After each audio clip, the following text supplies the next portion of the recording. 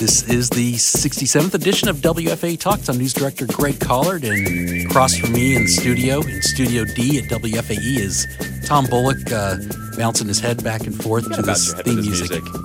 And I have to ask you, you always talk about what episode number it is. When we hit 100, do you get like a set of steak knives? Good question. We should. Let's see if we can make 100. All right. And also with us is Michael Tomsic, our healthcare reporter, and also but he primarily covers healthcare, but he covers sports and voter ID trial. You were in Winston-Salem this week. Yep. The state's the couple trials you've covered over the voter overhaul legislation passed a couple of years ago at General Assembly. You were in Winston-Salem Monday for the opening arguments of the voter ID trial, and you might be heading back there today. As soon as we find out if closing arguments are today, we'll hit the road and get back over there. And today is Friday. Yes, and it's the latest piece in what has been a 2-year saga since Republican state lawmakers passed these really sweeping election changes that affected how people vote, where they vote, when they can vote, and what they need to bring to vote. Now, how is this one is different from the other one? Covered everything except for voter ID. And remind us again why they separated the two, because voter ID was part of that overall package of legislation. Exactly. Right before the trial started this summer that was supposed to just be on the whole shebang, Republican state lawmakers quietly and quickly passed a new law that amended the ID part of that overhaul that essentially watered it down. Whereas it was one of the strictest ID requirements in the country, with this change right before the trial started this summer, all of a sudden there were all these reasonable excuses to not have an ID. They included disability, transportation, finances, etc.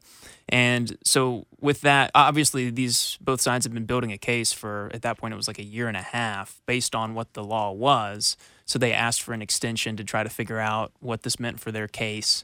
And so that's what pushed this ID part of the trial. You can think of it as like a carve-out that is now playing out this week. So if they watered it down so much, what's the big deal? That's exactly what the state says. The state says there is no longer a case. I mean, basically, if you don't have an ID, as long as you say you had one of these excuses, you'll still be able to vote. What's the other side of that? The other side is that there still technically is an ID requirement. Like, just because there's a carve-out doesn't mean the requirement doesn't exist. And there has been a bigger emphasis, the Justice Department in particular. It's one of the things that's a highlight sort of headline of this case is that you have the federal government suing North Carolina over these changes. And the U.S. Justice Department is arguing more focused on the intent of lawmakers, and they're probably making that switch because it's going to be tougher to show that this thing's going to have a discriminatory effect, even though African Americans are disproportionately likely to not have an ID because of the excuses. Most people should still be able to vote. So the Justice Department this week has been focusing on what lawmakers knew about those disproportionate numbers, what they have said about it, and they're trying to see if they can prove they intended to discriminate. Because if you can prove that, then you win the case. But how are they trying to prove that? How are they trying to prove that? They can't call lawmakers to the stand, right? Right, and that's been one of the interesting friction points of the past 2 years as these trials have played out, is lawmakers are using their legislative privilege, which they have. It's something they're allowed to do under law. They don't have to testify if they don't want to, and basically the thought there is you don't want them to be spending all their time defending what they pass in court. So because of that, a lot of it is kind of a numbers game, or at least that's how the state describes it. I mean, you have very clear evidence of a disproportionate impact.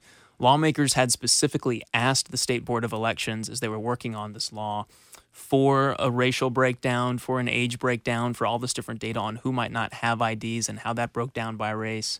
And that's been a really key part of the argument, is if they knew it would have this disproportionate impact, can we use that to get to the idea that there was intent? Michael, one of the things I found really fascinating in your story on Monday, the first day of this trial, was the Wisconsin professor who basically is an expert on electioneering, as it were, and literally laid out the case that if the point of this law was not to discriminate, or let me rephrase that, if the point of this law was to stop voter fraud, that they should focus not on voter ID, people who vote in person, but on absentee ballots. Yeah, and I'm glad you brought that up, because a lot of the changes, both ID and some of the other ones, cuts to early voting, eliminating same-day registration, get at this argument that we did this to prevent voter fraud.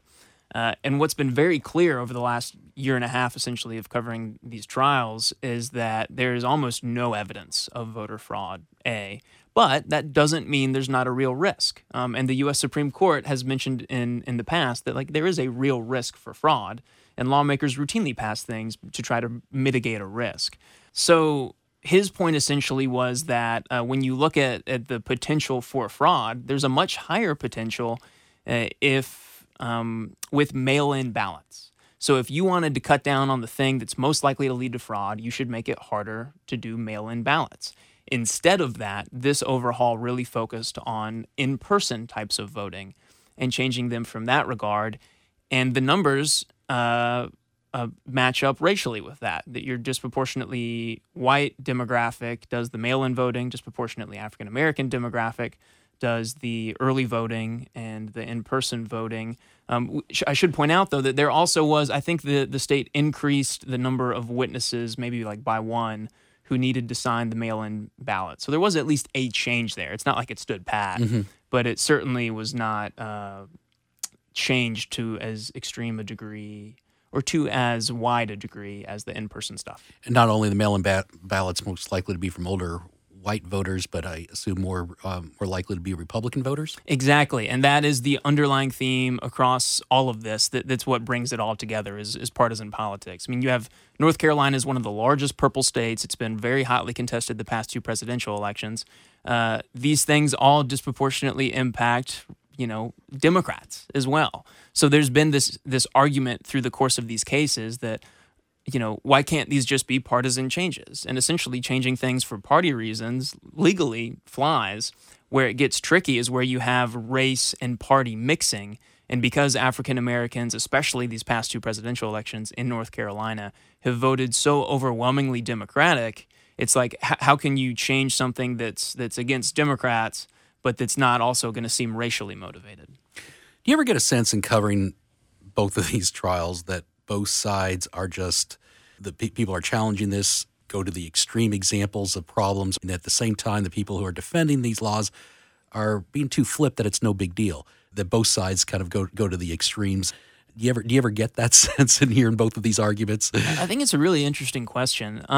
From the media portrayal, and especially from the statements that are put out, say by the North Carolina Republican Party or by the North Carolina NAACP, yes, they make it seem extreme. What I've really enjoyed about covering this case in court is that the court arguments are not. The court arguments really get at these fact-based details of, the numbers and, actual people testifying their personal experiences. And then on the state side, they, make a very solid case about lots of other states already are doing these things. Would it be unconstitutional there as well? Polls showed that the majority of North Carolinians wanted voter ID. Is it so wrong for lawmakers to pass something the majority of their constituents want?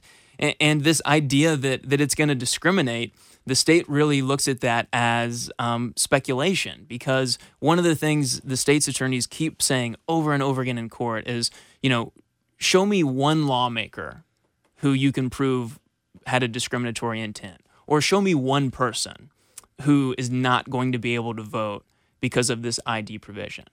They're essentially arguing, when you look at the numbers, kind of the big game, you see the point. But if you boil down to who's this actually impacting, the state argues it's nobody. Everyone is impacted the same way. Anything else, Tom? No, just I will say one thing that Michael won't say. If you're interested at all in the background of this, there were just really solid reporting on voter ID in North Carolina, you've got to go to our website and check out Michael's stuff, because it is truly top notch. I've said it many times. I don't think any reporter knows this issue better than you. No, thanks, guys. I appreciate that. And it's because of time. I mean, you've let me go to, we've paid for hotels in Winston-Salem. We've spent 2 years covering this. I mean, it's, I've had you've given me the opportunity to go do it. So it's been fun. Well, it makes sense to continue to put you in those situations, because you've done such a good job. And this is kind of a convoluted way of trying to of a segue to your common sense reporting. It's a common sense thing to do. Yes, yeah. I'm referring to Tom. You had just a fun story, but entertaining yet informative story this week on the history of the political use of the phrase common sense legislation or just common sense in general. And I thought it was I fascinating. loved it. Yeah, Tom, it was one of my favorite just short stories you've done. I thought it was great. Oh, thanks. Yeah, it was funny. The genesis of that one wasn't a court case or a crazy law. It was just the fact that, I mean, I'm a political geek. I watch this stuff constantly. I cover it. It's pretty much all-encompassing. But when you keep hearing the same phrase over and over and over ad nauseum from differing sides on the same issue, you begin to wonder, when did common sense stop being common sense and start being a political weapon? So I hopped on the Googles and dug around forever, and it took a while, but I actually found this really, really fascinating researcher. Her name is Sophia Rosenfeld, and she's a history professor at Yale. She wrote a book. She had the same feeling. She actually researched it and wrote a book that was a political history of the phrase common sense. And it was fascinating because I didn't know where it would go. I know, Thomas Paine and his pamphlet back during the American, Revolution. I figured it might start there, but it actually goes back to England, to 1688. Could we cue some old English music right here? I know. Some little horns or something?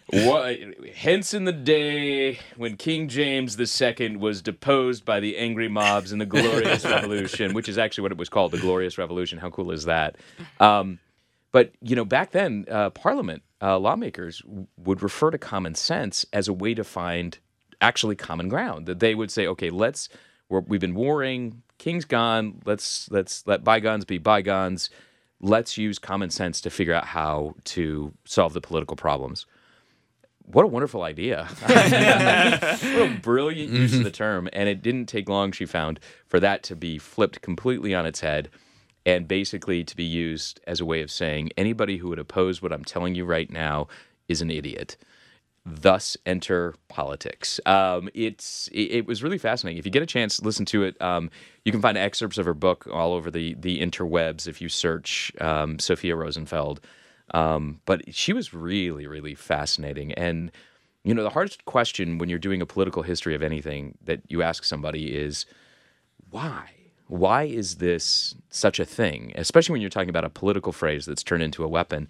And she had this great answer, which was basically, when you have really divisive politics, like you do right now, it's so easy to say, well, common sense dictates, because that is basically bludgeoning your opponent with, they're the outlier, they're the crazy one, they're the one who has no idea what's going on, and it turns into a really potent attack. I feel like what you're saying really kind of gets at why we have why we have so many lawmakers or politicians in general talking past each other now. It's we can't even get to a place where we can agree on what common sense means. Common sense is now just another buzzword that's thrown around. It's I think you're totally right. And I also think that it's gone from just being a very smartly deployed political tactic to being the secret ingredient in everyone's Kool-Aid. I really think that now they've said common sense so many times that now they truly are beginning to believe that it is, in fact, common sense. And when you're dealing with really complicated issues, it's not something just to be bandied about. I mean, honestly, if you think about it, how many world issues can really, truly, easily be solved politically by common sense? It's a far more nuanced world than that, and it would be wonderful if solutions were that easy, but it's not. But I really do. I think you're onto something, and I think it really is just kind of, it's endemic in the fact that as political bubbles kind of shrink and separate, that people really start believing that their own ideology is the only possible answer. Well, I won't be surprised if we hear the phrase common sense next week from both sides in the debate over whether to expand Charlotte's non-discrimination ordinance to include LGBT people. That debate is coming again. Mayor Jennifer Roberts is leading the way. Yes, she is, but the debate ain't coming quite yet. Here's the funny thing about this, and I'll be there on Monday night. It'll be very interesting. So the Charlotte city government is holding a meeting on Monday night that is going to discuss, at first, what exactly the changes are that are proposed, what they mean, and how it would or would not impact Charlotteans.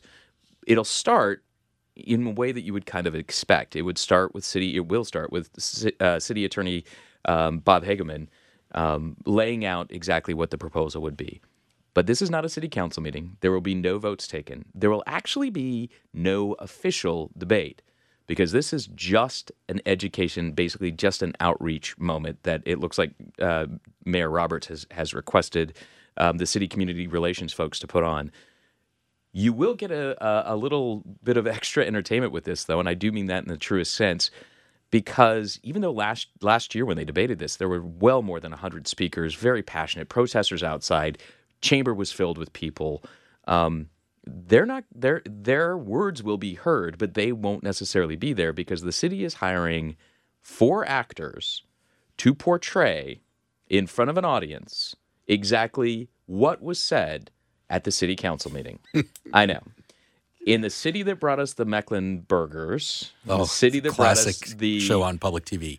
You know how much they're spending on that? I'm finding out because I'm dying to know. I mean, it would be obviously cheaper just to replay what was said at the city council meeting if they want to do discussion. And in fact, here's an interesting point, Michael. The actors are writing their scripts from that source material. They're going back to what was said. Gotta appreciate their research skills. Exactly. At the debate. The idea behind it is an earnest one, and I mean that in a proper sense. It's to create a safe space where people can then address these issues, and after the actors perform, people get into small groups and kind of discuss things. But this is not policy-based. This is not policy-driven. This is not policy-making. Mm-hmm. This is community outreach, which is important to do, but this is just a little odd, I have to say. It's a little weird. Yeah, it is. I mean, as journalists, we're a cynical bunch when we hear things like this. So, but I'm excited to go. Are you kidding me? Like, I mean, how is this going to work? What's going to happen? What is the end game of this? And it may just be outreach. And, if it really does help people understand, that's great. Of course, the most controversial part of this update, the city's non-discrimination ordinance, is the part involving bathrooms. It lets transgender people use the bathrooms of their choice. When it comes to acting out the debate from last year, I'm skeptical of how effective this is going to be because they're just doing this from the perspective.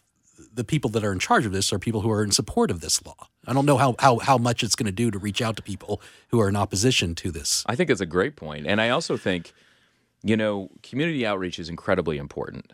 Community outreach and getting people involved is hugely important, especially for a city like Charlotte, where there's a fabric here that really does bind people together. It's not like Chicago or, a larger city. There really is, the sense of it being kind of a small town, at least to me. And the thing that's interesting, though, is the best way to do community outreach, you would think, is to let people talk, to let people express their views. And yeah, they can get nasty. People can get nasty. But you need to directly be able to have a dialogue that doesn't include written dialogue, Aaron Sorkin style. That sounds like a common sense solution to me. Well, you're going to be covering that meeting Monday. And and actually, we'll have a Charlotte Talks, too, that kind of gets into it on Monday morning as well. Great. All right. Look forward to that. One other item on the agenda, didn't put it in our notes, but the Super Bowl. We're not going to have so the Carolina Panthers, Denver Broncos. What? Yeah. What? Maybe we should do a story on it. What? Public radio, man. Yeah. Unless it comes with a tote bag, we don't do it. Yeah. Speaking of that, though, one of our former reporters, Tanner Latham, lives in the Bay Area now, and he's going to be doing a couple stories for us next week. Yeah, he's a much beloved guy in the newsroom who now is the most hated man in the newsroom, I think, since he gets to do the Super Bowl coverage. I'm more than happy that he gets to handle that. But we'll be doing cool stuff from in town as well. So, well, what do you think's going to happen? Someone will say hike. Oh. I'm not going to. I'm a huge football fan. I'm not going to try to predict this one because I do think it is going to be. I mean, on paper, this should be awesome. That's what I'm hoping. Yeah, my prediction is a great game, and I hope that's what it is. I'm intrigued by. I love the matchup of Denver's great defense going up and trying to stop Cam. I think it's just going to be a great battle. I'm not going to predict a winner or loser, other than if Carolina has not scored after the first quarter, that they will lose. Interesting. That's all. Because they've been off to such fast starts. Mm-hmm. I'm not saying that they won't get off to a fast start. It's just if that's the result after the first quarter. No, but makes sense. But being the NFL expert I am. Yeah, of course. I don't know if you guys ever read Fansided on Sports Illustrated. They did the classic thing, which is now classic. And as a Madden player, I kind of like it, where they As a Madden player. where they actually run X number of simulations using the current rosters, including injuries. They ran, I mean, it's some crazy number of games. And the final that they put out, they actually write it up like it's an actual game. Yeah. And their result was that I think it was 34-0 Carolina Panthers. Wow. What? Yeah, I don't know how. I think Denver's defense is going to say, Yeah, what? That's why we don't play just the video game. But we'll see. All right, guys. Well, thanks a lot. Another edition in the bag. Getting Thank you, towards Greg. 100. All right.